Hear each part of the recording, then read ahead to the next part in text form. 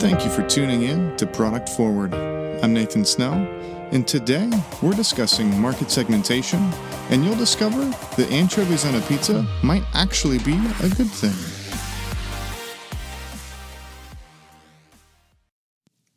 Today, we're talking about one of my most favorite topics in product management, and that's market segmentation. And the reason why market segmentation is one of my favorite topics is because it's really the starting point for so many things in product management today.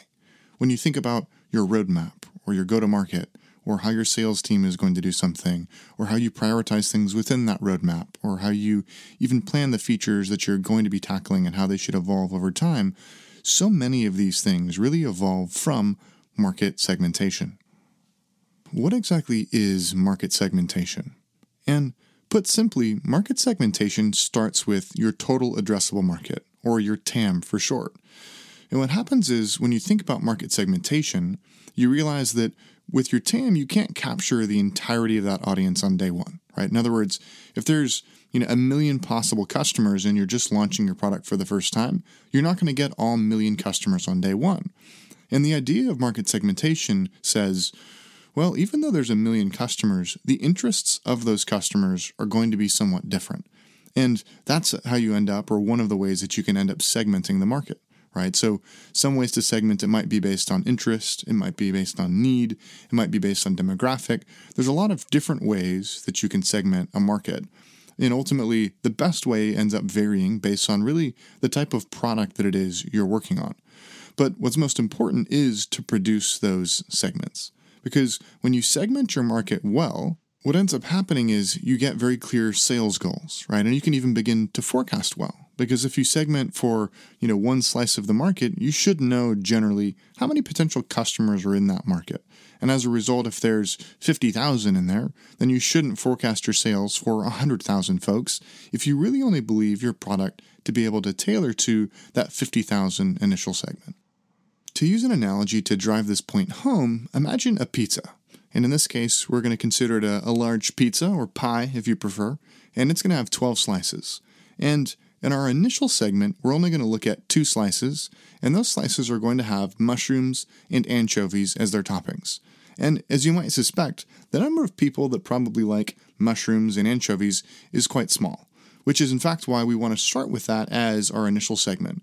Because when you're launching a brand new product, or even if you're in the early stages of evolving a product, you generally want to try to hone in those segments to something that's a smaller group of people, or a group of people that's pretty easy to identify, right? In other words, it's probably fairly easy to find people that like mushrooms and anchovies because there's just not that many of them. If you contrast that to our next segment of our pizza, let's say 4 slices, those are going to be people that like pepperoni and cheese, right? Again, if you think about the widening of that, usually as you're moving through your segments, though not always, but usually your segments begin to get a little bit bigger. And it's because oftentimes the segments tend to correspond fairly well, again, not always, but fairly well to the idea of the crossing of the chasm or that adoption curve. And that kind of talks about your early adopters, your innovators, your laggards, and so on. It's a great read. I recommend. There's a great book called Crossing the Chasm that you should take a look at. But back to our point of market segmentation. So that second segment for us, right, is going to be that pepperoni and cheese folks. And again, you're getting into a wider market. It's going to be much easier to find those folks. But the result, right, is that while it's easier to find those folks, it's probably more difficult to appeal to them. And that's why that segmentation is important. And then lastly, right, the largest part of the pie, the remaining 6 pieces, is just going to be the cheese pizza. And again, the same idea there is that there's a lot of people that are probably okay eating cheese pizza.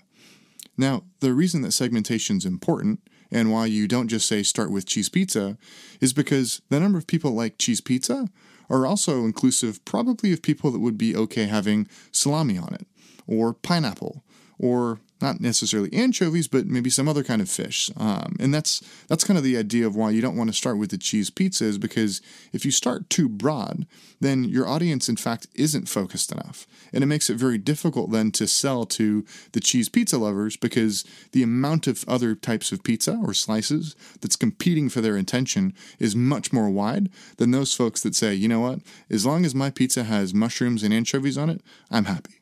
right? Much easier to go and target on that group of folks because they've got a clear, defined set of desires. They've got a clearly defined need, and it's fairly unique, right? Which is why that's the importance of the starting niche. So hopefully, having gone through that, you begin to have an idea of why market segmentation is so important.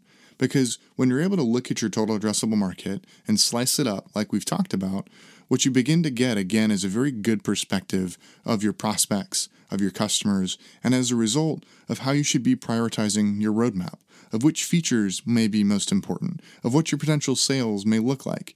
And this is, again, why I said at the very beginning, market segmentation is such just a fun topic to me and such an important starting point for any type of product management work, because it's fundamentally based on understanding what's the market opportunity out there, and then how do we begin to slice it. And once you know that, many other things begin to flow. So with that, thank you again for tuning into Product Forward. I'm Nathan Snell, and if you have any additional questions or other topics you'd like me to cover, feel free to head on over to productforward.fm and drop me a line. Thank you.